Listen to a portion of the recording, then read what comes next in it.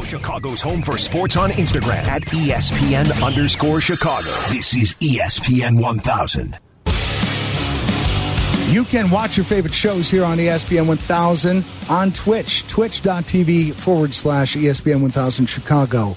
And, of course, we're on the ESPN Chicago app and 100.3 HD2. The sun is coming out on a Sunday. Here on ESPN 1000 in the State Street studio, we've got phone calls to get to. But I'll tell you something. Our last caller brought up what happened to Jimenez yesterday. Not once, but twice. They're paying attention there over in Cleveland to the fact that Eloy is not quick on the ball. Is it his legs? What is it?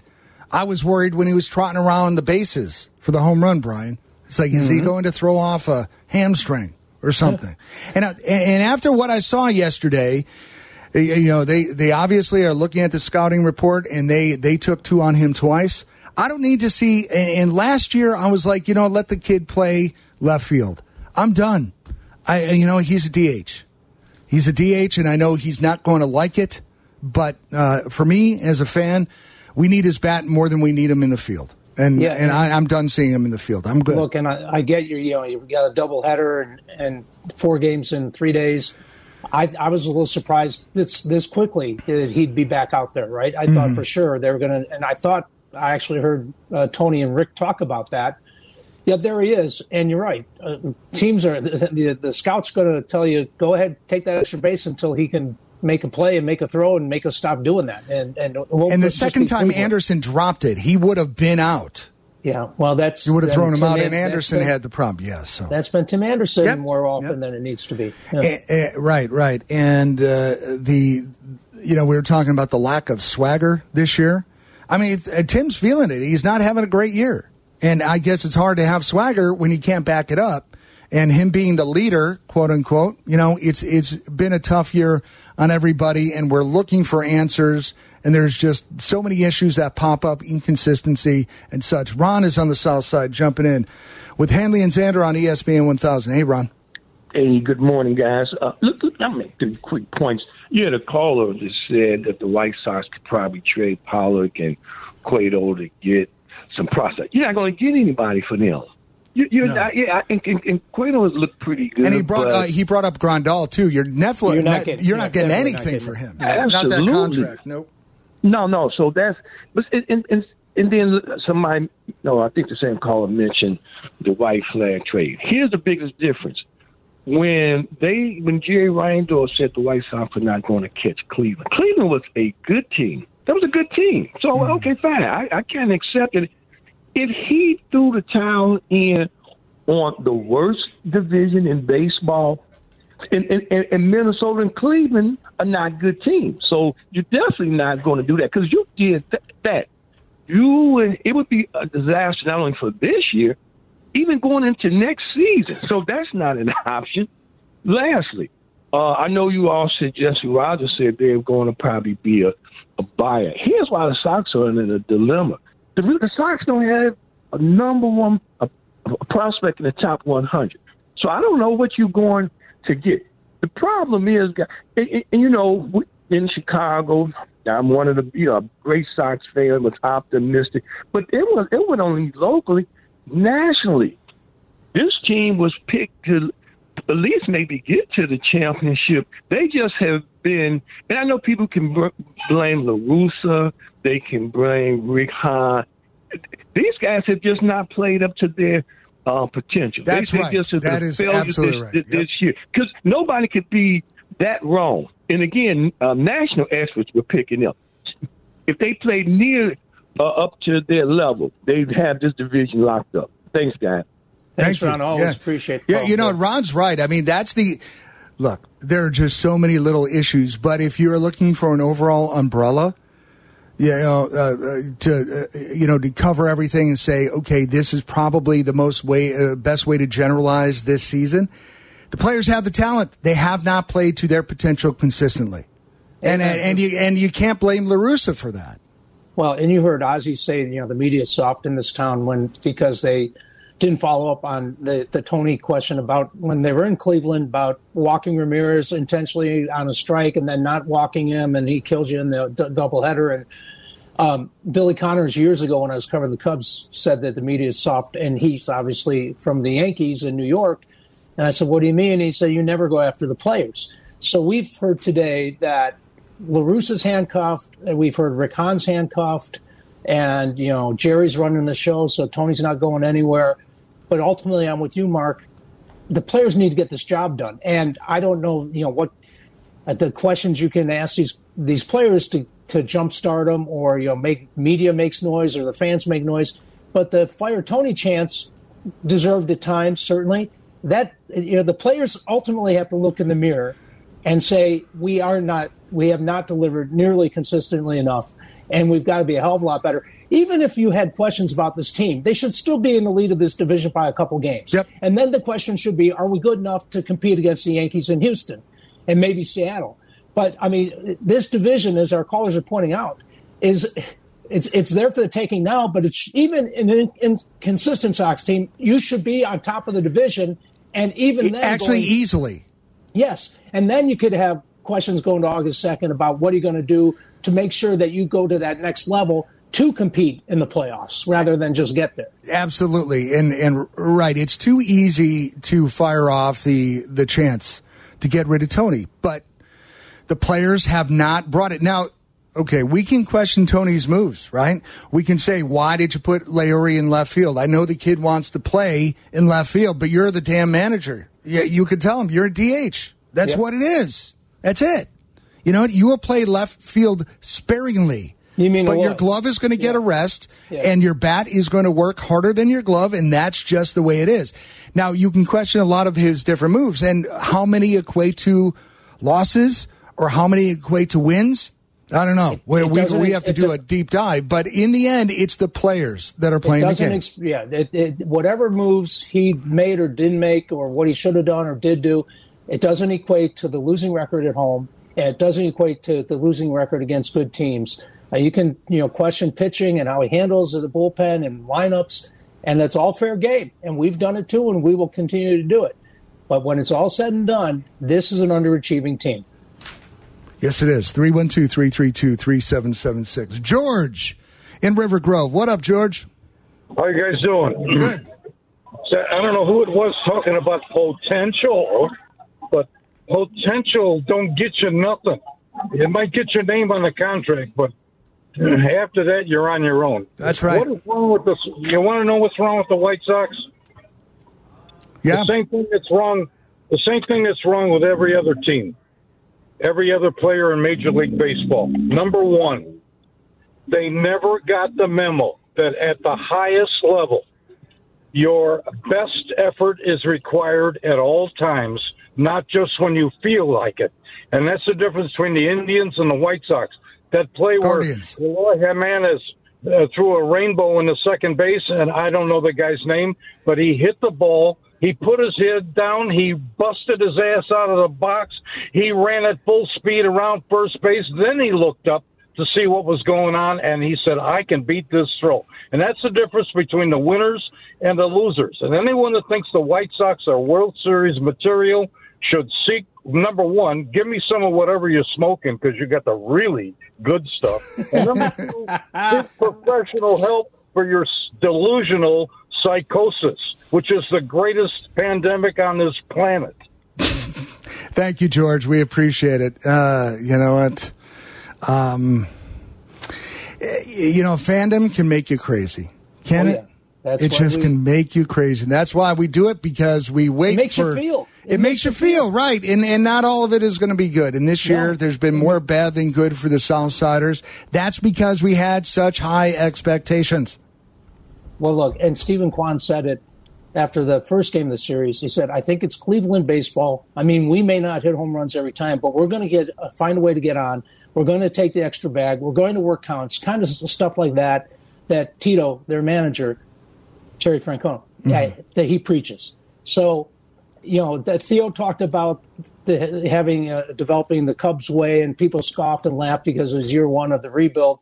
But he talked about throughout the organization, and Rick Hahn likes this too, at every level, whether you're the White Sox or Cubs, winning organizations preach the same things and demand the same consistency and the same fundamental baseball at every level. So when you get to the major league level, you know what the effort needed is and you deliver it, but you also know more often than not how to play the game. You can't make that case for this team. So Cleveland obviously is not just talking about it. Every time you watch them play baseball, you're like, that's what it looks like. Yep. Absolutely. 312-332-3776. They play the game right. They're consistent. Are they playing over their head talent-wise? No, they're just making the best of the talent that they have. And they're not, aside from Jose Ramirez, they're not big names. Yeah, and we've talked about their payroll, but they're getting the most out of the players. They're playing right, and they're playing consistent. And they're not, they're not much better record-wise than the White Sox. It's just glaring because the White Sox should have been so much better. 312-332-3776.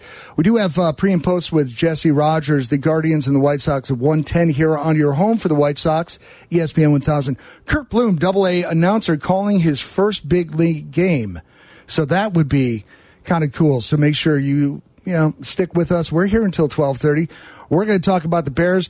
You're awfully revved up about your time at Country Thunder over the weekend. I know you had your camper out there, Brian, and you were partying with your hat on. You had your big pickup with the big tires and the flags, right? Is that what you're pulling around the camper with? You've got me painted. I mean, you nailed it right there. I'm saving you a spot at Lollapalooza Thursday for Metallica. We got to get you out there. Yeah. Well, I'm glad you said Metallica. It's not Motley Crue. It's Metallica. I know. Okay. All right. Okay. We got thoughts on music, too. Yeah.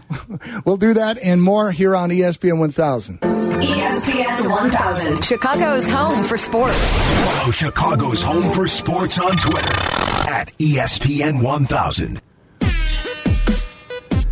Back to it here on ESPN 1000. Brian Hanley, Mark Zander. Boy, Brian, as much as we're talking about the White Sox and, dealing with disappointed fans, at least we're not the Red Sox. Did you see the final score a couple days ago? 28? Seriously, I looked at it and I thought, this has got to be a mistake. So I went somewhere else I saw it on Twitter or whatever. So I had to go double check it. It's like, that's got to be a mistake, right? Wow. Yeah, I mean, it was like... At Fenway. I mean, it's like the Cubs beating the Phillies 15-2.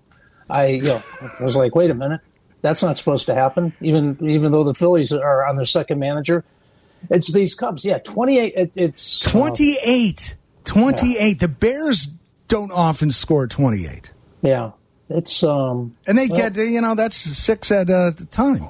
Well, and the Bears, by the way, opening up. So the rookies reported yesterday to Hallis Hall. No more Bourbonnais. Training camp at Hallis Hall. And the veterans going to report on Tuesday, correct? And I guess the question is, we know Brisker's not there, which was a surprise. Dan Wiederer, our guy from the Tribune, reported, I think it was on Friday, that it's officially a contract holdout. There's a discrepancy on what he and his representation believe he needs in his 4-year contract versus what apparently the Bears are offering right now. This is disappointing because everyone who's seen Brisker in the OTAs and off-season stuff really like what they've seen and think that he'll help appreciably in that secondary, right? Right. But this is we'll get to Robert Quinn in a second because I don't know what to make of this guy. You talk about frustrating. He'd be on the top of my list. But according to our guy Josh Schrock at the NBC Sports Chicago, we enjoyed our conversation last week with Josh, covers the Bears, said that and Dan Wiederer reported this, the sticking point is the amount of guaranteed money in the third year of Brisker's 4-year contract, his rookie contract. And Josh writes they haven't come close to a number for guaranteed money in the third year.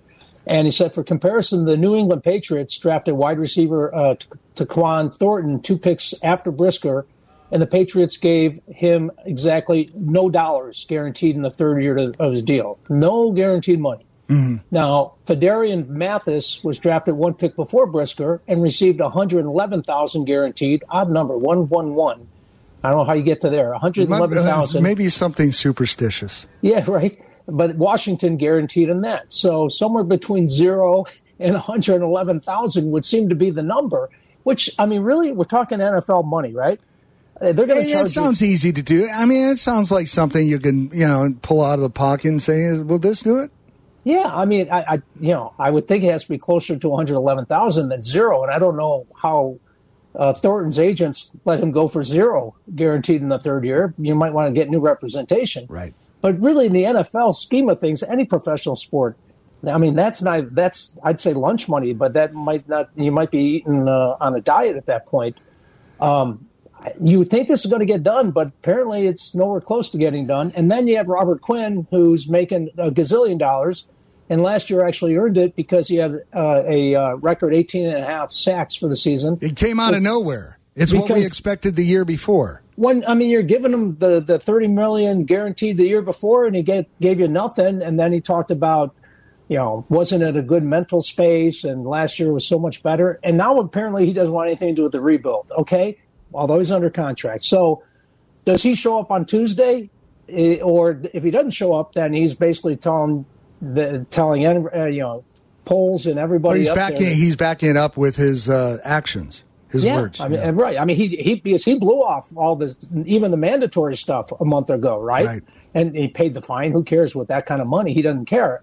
But if he doesn't show up Tuesday, then it's just a middle finger to the team, and you better get rid of me no matter what that does to your salary cap or anything else. I'm not coming. But I assume you can just start fining him and not paying him. But this guy, he obviously has the talent when he's right mentally and physically. He's out there getting to the quarterback.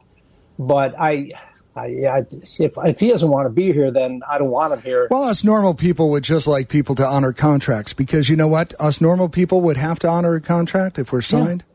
We have to show up. We have to do our work. That's how it goes. And so we have a Twitter poll question because Patrick Finley in the Sun-Times listed the 10 most important Bears going into training camp, and obviously Justin Fields is number one on his list and everyone else's list. Yeah. But anyone not named Justin Fields, who's the most important? And alphabetically, I believe we went with Jalen Johnson, David Montgomery, Darnell Mooney, and Roquan Smith. Who's the most important? And that Twitter poll is out there, ESPN 1000, at Brian Hanley 534, at Xander Rocker, 1R in the middle. Yep. Interested to hear from you because, we know expectations are not high for these Bears, but individually they are going to be, if not high, there's certainly going to be focus on some of these Bears. And we can go through a number that Patrick Finley went through. I mostly agreed with his list. I had one or two that I seriously did not agree with. And we can go through that before we get out of here at 12:30 as well. We actually have Bear fan Bob. He's out on the boat fishing. Hey, Bob. What are you catching today? What are you catching today, buddy? Let's see. We already got one crappie and one bluegill in there. Okay. In the box. Yeah. Nice. I was fishing a little bit on Lake Elizabeth because I live up here. Yeah. I love that. I love that place. We were listening, and I just thought I would call in. And interesting question. But I think the guys that they were mentioning in the Patrick Finley article, you already know what they're going to do. We get that. So why don't you go with somebody new and somebody different? How about one of the guys on the roster you probably want to see might work out would be that new receiver they just got out of New England. This kid could be a difference maker if he works out. I looked at Ryan Poles, and the more I thought about it, the more I really like it. You got a potential number one if he works out in the system. Because he was a number one. Yeah, he was a number one who didn't pan out in New England, so it's the low risk, hopefully high reward type pickup. Well, that's right. And the more I looked at it, the more I think Ryan Poles is really doing his job. It's kind of nice to see a GM looking for stuff like this and not mortgaging off the future and picking guys like this up. And throwing stuff up on the wall and see what sticks. Well, I really like it. Yeah, you're right, Bob. The work is really done when you're finding these jewels that nobody else is recognizing and being able to bring them in and build a team because you can't pay top price for every position. You can't have the cap. And then I thought about this. And then I thought about Eberflus. And here's what I thought. You find out how good a coach really is when your team is supposed to be, like number 30th roster in the NFL where the team's supposed to suck. If this guy is going to be any good, he should be able to coach these players up because at the professional NFL level, they should all be able to play, and AKA next man up. Yurko's absolutely right every time you hear him say next man up. Well, you got an NFL contract, let's see it. And when it comes to the coaching, we've already seen the Nagy excrement show. Well, let's see what Eberflus can do. Guys, those are my thoughts, and it's time to go fishing. All right, back to your crappie. Enjoy. Get yourself another crappie. Yeah, they're fun. They're fun. Crappies are fun to catch. Are they? So, yeah, they are. So, on of these that you mentioned, Bob wanted to get back to fishing.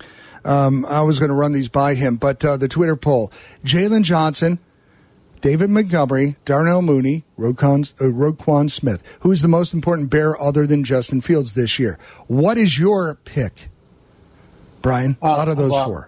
I have a pick, and if you want to join the conversation, 312-332-3776. Maybe, Twitter only limits us to 4, so maybe you have someone you want to add write to that in. list. Yeah.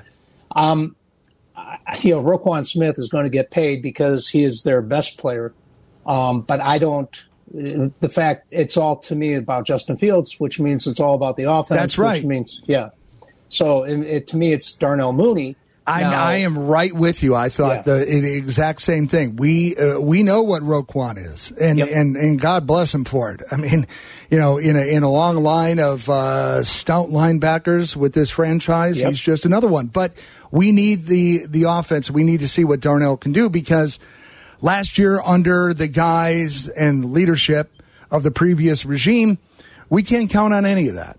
So what happens this year? How important is he going to be, and is Justin going to be able to get to him to make a real difference in games? And to Bear fan Bob's point, with Eberflus, one thing you would like to see about the defense, and I'm with you, we know what Roquan Smith is about, and they're going to have to figure out the money to pay him, and they will. Eberflus, as a defensive coordinator at Indianapolis, his defenses were top 10 in takeaways each of the last 4 seasons. That is something. Now, Lovey used to preach this to the point where the players would say it anytime they were interviewed, right? And you had the peanut punch. You had guys who actually, came up. And that was exciting, and I'm looking forward to getting back to some of that. Well, you need to get back to you, because whatever the defense is going to do, get to the quarterback or not, you got to start giving Justin Fields more opportunity, and you do that by taking the ball away too. And you can't. I mean, the year that my God, Ryan Pace was executive of the year and Matt Nagy was coach of the year. Can you believe that happened in history? Because they had 38 takeaways. Okay, I mean that wasn't some sort of fluky number. That was the reason. So you're not maybe not going to get there, but you need to start thinking about getting to that type of elite defense, and that isn't a 1-year deal either. But we'll go through it. Eddie Jackson and these guys, oh, my God, you're talking about guys stealing money. They have to be better, but that goes on to Eberflus. Can he instill that mindset and that culture and then actually draw up defenses with his defensive staff to let the players go out and execute and start taking the ball away? Well, we're 2 days away from the vets reporting to training camp, so we're getting it on. We're moving. We're getting ever closer. 312-332-3776. We're going to have Jesse Rogers jump on with us, Brian. He's going to be on the pre and post for the Guardians White Sox today at 1:10. We'll talk to Jesse next. I guess there was a morning chat with Tony La Russa with the press. We'll see what Tony had to say about maybe even swapping out at the last minute Harrison for Garcia. I'm a big fan of that. Always. Garcia for Harrison. Yeah, I had that backwards. Yeah. See, that would have made my day if Leary is in and they put Harrison in. But I digress. We're taking a break. We'll come back. We'll get with Jesse Rogers here on ESPN 1000. Follow Chicago's Home for Sports on Facebook at ESPN Chicago. This is ESPN 1000. Hanley and Xander on ESPN 1000 from the old National Bank studio. Jesse Rogers from ESPN.com and ESPN 1000 jumps in here to talk baseball. Hey, Jess. Hey, how you doing guys. today, pal? Good morning. Yeah, I'm doing well over at the park already. We've got the game coming up in an hour. I'll do the pregame at 12:30, Yep. and Tony just spoke. It's kind of a nice day for once, right? The sun is not out. It's been so hot and humid around here. Mostly hot, not as much humid. It's going to be a humid day today, right? Yeah, I believe. for sure. So far, it feels nice. Okay. I was just out on the field. A nice little breeze. It feels nice. Maybe it's going to warm up, but I've been used to just like the 90-degree heat and standing out there watching BP. It kind of feels nice this morning. It feels like a relaxed Sunday morning with a nice breeze going. How's Tony's mood today? He actually was upbeat. He wasn't tired or anything like that. Like he was upbeat. I mean, they had a nice win last night. They certainly needed it. Yeah. They've become kind of predictable. I think I have this right. Since April 21st, I believe that's the date, they've been no better than 1 over 500 and no worse than 5 under. So they've been in that 6-game range for a long time. And I was out with Sylvie last night, and as you are with your wives, you put on the Sox game on your phone during dinner. That's the right. And it was the second game, obviously, and they were trailing, and we just both looked at each other like they're going to win this one because they don't. They don't really go on bad streaks one way or good streaks the other way very often, right? It's It's so weird. They've become kind of predictable. It just felt like they were going to win last night. Maddening is what it is. Yeah. Well, the problem is, I think that the only 2 days that they've been a game over 500 in that span. Yeah. So it's been mostly the 3 or 4 or 5 under 500. That's where they've been living. That's where they take up residence. They can't not only get over 500, but then start building upon that. And Jess, we were talking about this earlier on Twitter. You see it. Fans said, boy, even after the split, fans were on Twitter saying, I hate this team. That's a very strong word for a team that's still very live in this division. And you told us last week or a couple of weeks ago that there'll be a buyer by August 2nd. But hate, it's just everyone's telling us via phone and text today or tweet today that every time we get sucked back in, they have a clunker of a game or two, and then you're back being 3 or 4 under. Yeah, I think you just described it the right way. The problem with the team is there's just too many deficiencies in major categories. And spread all over the place. Yeah, it's spread all over, and I keep saying the path to greatness for them is got to be on that starting staff, and it just keeps halting. Today's their ace. This is the one you got to win with Dylan Cease on the mound. Of course, Bieber's pretty good over on the other side, but it's like Giolito looked like he turned things around, and then he has a clunker. Mm-hmm. Lynn actually pitched well, but he had been putting up clunkers before yesterday. So it just feels like every time they get going in all categories, but especially on the mound, something halts them, and I just don't know if they can fix their offensive problems, their defensive problems, even their base running problems this season or this trade deadline. But one thing they can do better, and I think, is their starting pitching. I think that can be better, but it hasn't really showed up in a serious manner, at least night in and night out, and that's why they're stuck a game under 500. And Jess, we've seen a name pop up, an old friend, Jose Quintana. That's popped up on social media. I don't know if it has any legs. He's pitching for Pittsburgh. He's having a decent year this year, but not as good as his years early on with the White Sox. Is that something that you think is certainly not for Cease and Eloy? Yeah. But is that something that you think Hahn may be looking at? Well, look, that would be inventory. That would be just an extra body. Mm-hmm. That's not Luis Castillo, who makes you better. Yeah. Quintana doesn't necessarily make you better. Is he going to replace Lance Lynn in the rotate? Right? He's not going to replace someone. Maybe he gives you some innings because you want to reduce Kopech's workload or something. But that doesn't put you over the top. That's just an inventory move. So if you're asking me about an inventory move, sure, they know him. His best years were here. Okay, inventory, great, because you But do you think they'll do more than an inventory? No, move? I actually don't think they're going to do that much more than inventory moves. Now, middle relief, that's more than inventory. That could be high leverage needed type of guys. You can't pitch Graveman every night. Kelly's been up and down. So, but are they going to go out and get the best hitter on the market, the best starting pitcher? Of course not. Could they get the best middle relief pitcher on the market? Sure, they did it last year. They thought they did. A guy that was a closer that they wanted to use in the 8th. It didn't work out, but they went out and got a big name. So I could still see that happening. But if you're not getting Luis Castillo, to me, everything else is kind of inventory, because who are you going to replace again in that rotation? Probably nobody, unless it's someone markedly better than what you have.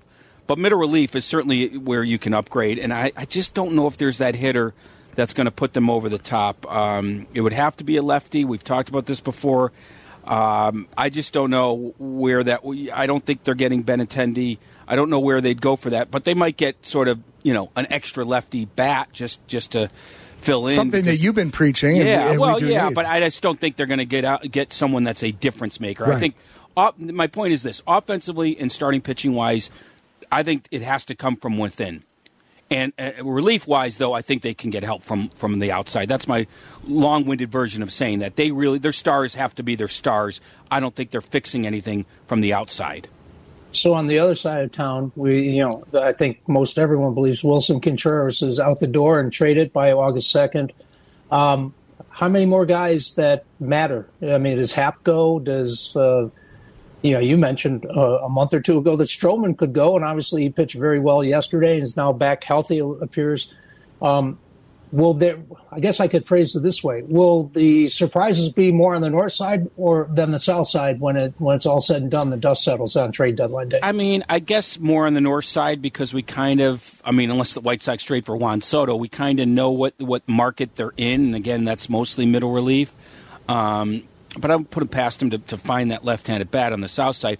Yeah, no, I think they're going to unload as much as they can. I said last week, and I'll stick to it, I think it's a better than 50% chance Happ goes. At least, at the very least, if you're not signing these guys up, you are going to be trading them at their peak. Right, Baez and those guys last year weren't exactly at their peak, and they got a good haul. They should get a really good haul for Contreras and Happ because they're having all-star seasons, by evidence of them being on the all-star team. So I do think there's Wilson is definitely gone as of this moment because he hasn't had a contract offer to even turn down. Mm-hmm. Happ has that extra year, so we'll see.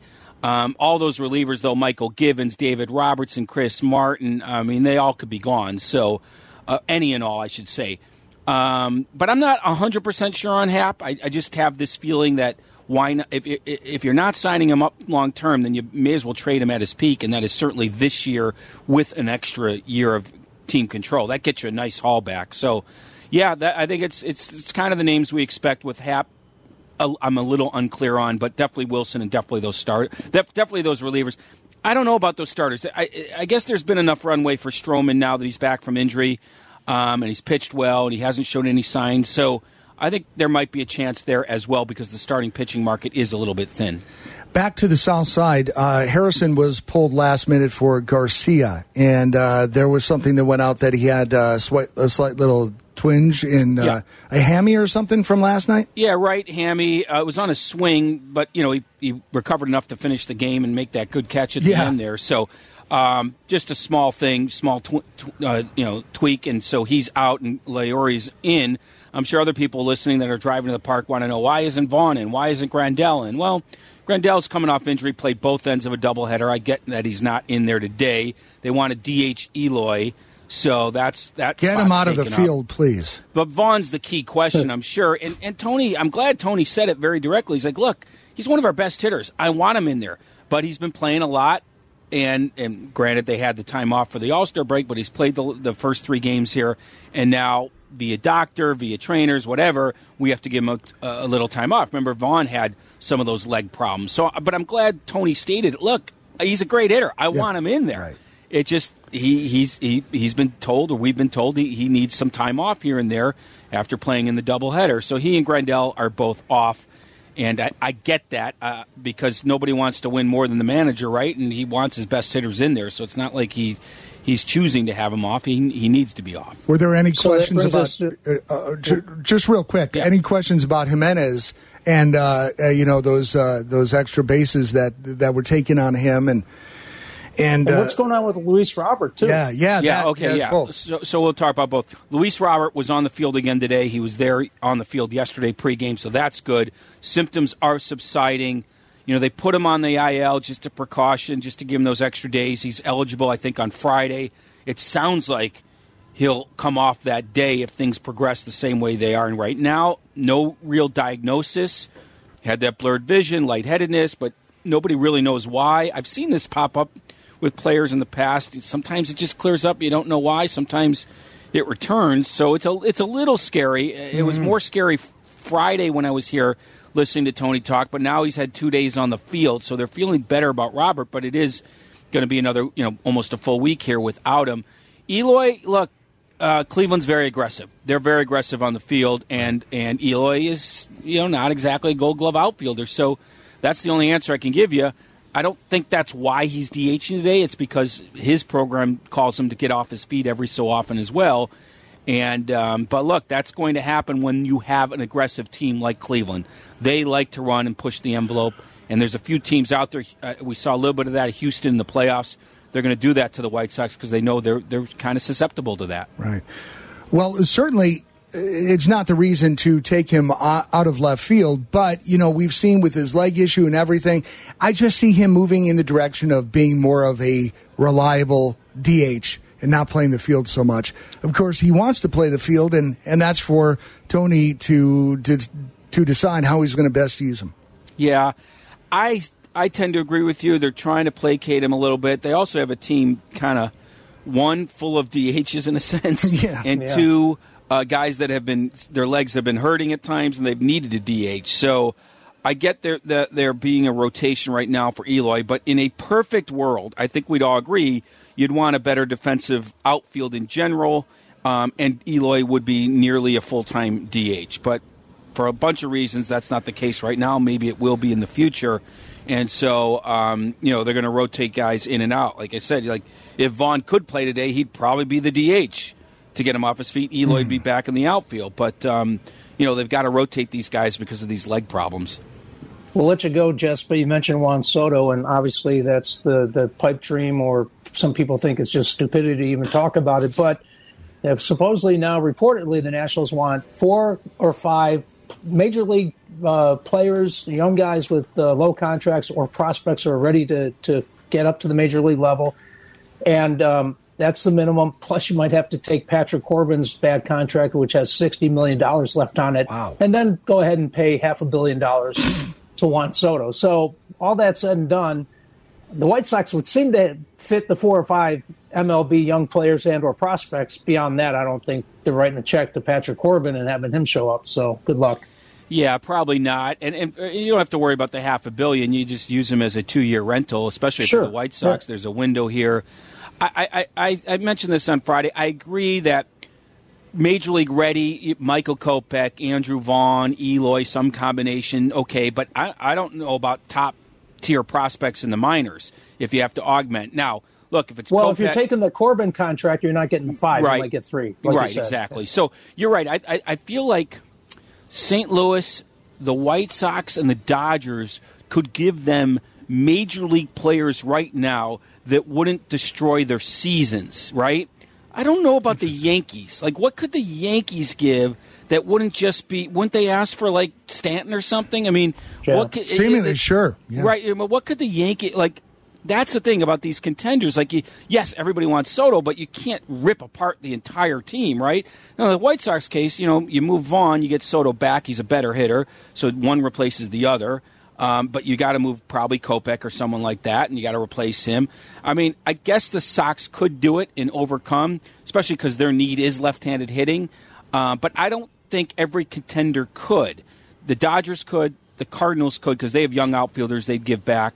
I think the White Sox could. San Diego probably could. Yeah. It's a tricky deal for a contender. But it makes so much sense for the White Sox. The Dodgers have a 10-game lead. What do they really need to take that chance? But not that it's a big chance because it's Juan Soto. The White Sox could use him to lift them to division greatness and beyond. So it's almost more important for the White Sox because they could probably use a changeup in general in the lineup, on the field, whatever. Right? Yeah. Something's stalling them, but to think that deal is going to get done, it feels like a fantasy if you're the White Sox. It's fun to dream, Jess. It's fun to dream. It is, and look, they went out and got Craig Kimbrell. I mentioned this to Han on Friday. In the post Kimbrell deal, they explained it. Rick and Kenny went into a room and they around July whatever, and they said, "Who's the best player that we need?" And they came up with Craig Kimbrell. And he probably was the best player on the market at that position. And they got him. So it's not like they don't swing big, But I think the key thing is there's other farm systems that are better. And if you don't want to give up 3 major leaguers, maybe it's 3 top-tier minor leaguers and 1 or 2 major leaguers. And maybe the Nats go that way. I mean, we hear these reports, but we don't know exactly what they'd take. And that's the problem. The White Sox farm system, at least through the media, is ranked very low. Now, maybe in the game it's ranked higher. I don't know. But it doesn't sound like that's the case. It's ranked pretty low right now, and that's the big reason why I don't think a deal would get done. Well, thanks, Jess. We're going to let you get back to preparing for the pregame. We'll see you here at 12:30 on ESPN 1000, home of White Sox baseball 110. First pitch, we've got Dylan Cease on the mound against Shane Bieber. Have a great day, guys. Okay. Jesse Rogers here on ESPN 1000. All right, we'll be back to take your phone calls, 312-332-3776. Brian also is quite upset about somebody who disappointed him this past week. Right, Brian? We'll talk about that before we get out of here. It's been a rough week. I mean, Edzo, the news on Edzo comes out. And then I know. Then 2 days later, another gut punch. And I was just like, really? It just never ends. It seems like it just never ends. And we will wrap up those Twitter polls before we get out of here at 12:30 on ESPN 1000 on Twitter. We'll be right back here on ESPN 1000. Follow Chicago's Home for Sports on Instagram at ESPN_Chicago. This is ESPN 1000. Hanley and Xander here on ESPN 1000 until 12:30. And that's when Jesse Rogers jumps in for the pregame 110 pitch. Guardians and White Sox at the 4th game of the series at Guaranteed Rate Field. So, Brian, you mentioned something before the break that was really upsetting this past week, and we saw it on Twitter, and he was a guest of Waddle and Sylvie.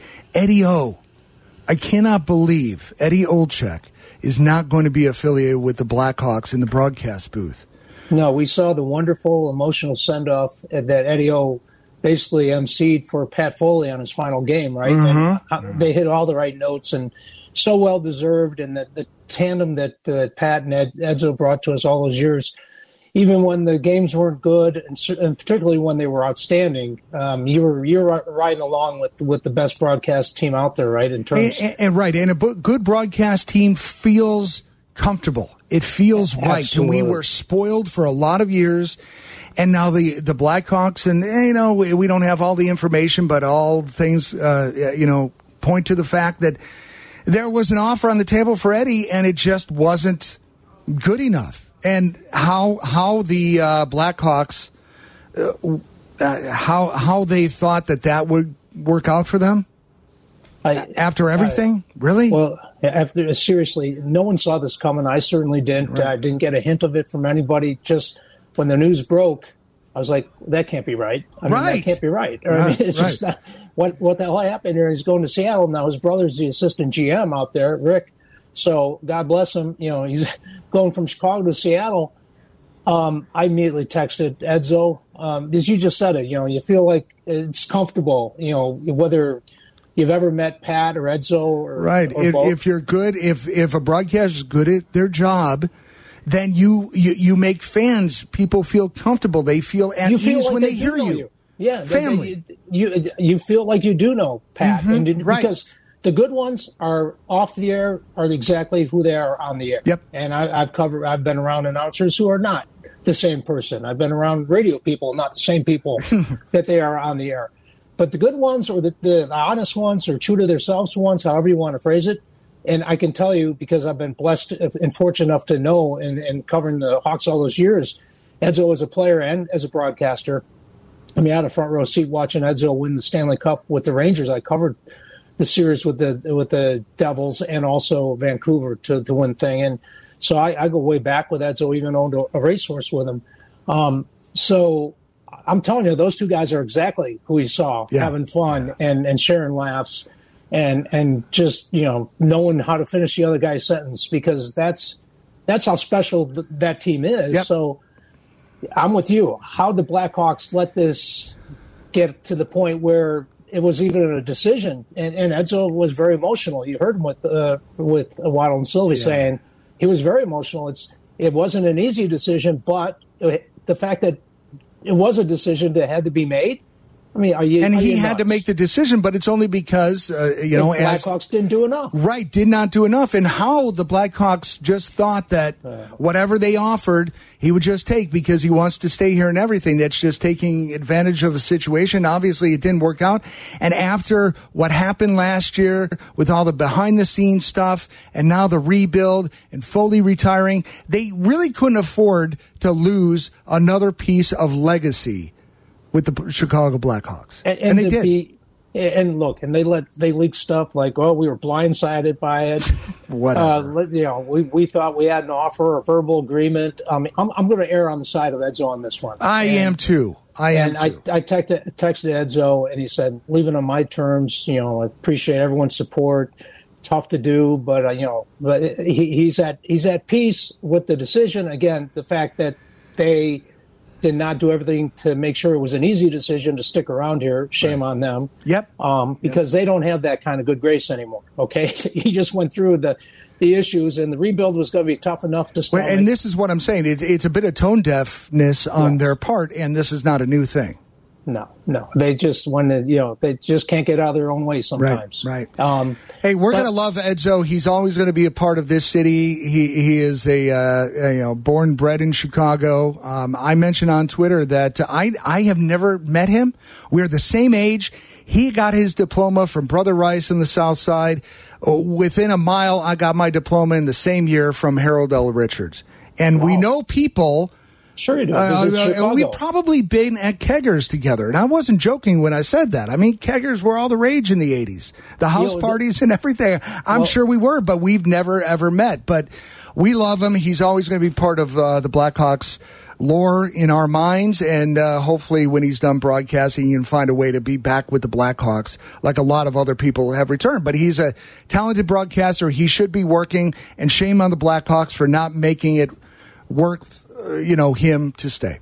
So, and one thing about Chicago, Mark, and having been here forever in your life, everyone knows somebody who knows somebody, right? I mean, it's the 6 degrees of being a Chicagoan. And you might never met Edzo, but like you said, people who know Edzo, and he knows people who know you. Yep. And for being a major city, internationally, top-ranked city, it's a big town. And it's a lot of big circles that intersect, and that's the beauty of living here. Even though it's awful tough sometimes to continue to, especially for us sports fans, no doubt. But that's how my week started. And when we come back after the break, you're the music guy. I this dynamic pricing. You say a gut punch. This is a kick to the crackers, my friend. Oh, absolutely. You said it. I was trying to be diplomatic. And we have a Twitter poll question out there at ESPN 1000, at Brian Hanley 534, at Xander Rocker 1R in the middle.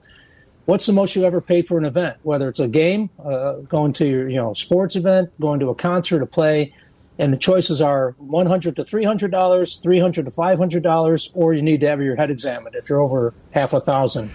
I think I know where you're going with this. Yeah. Well, we'll come back in 2 minutes to tackle this issue on ESPN 1000 with Hanley and Xander. We'll be right back after this. ESPN 1000, Chicago's home for sports.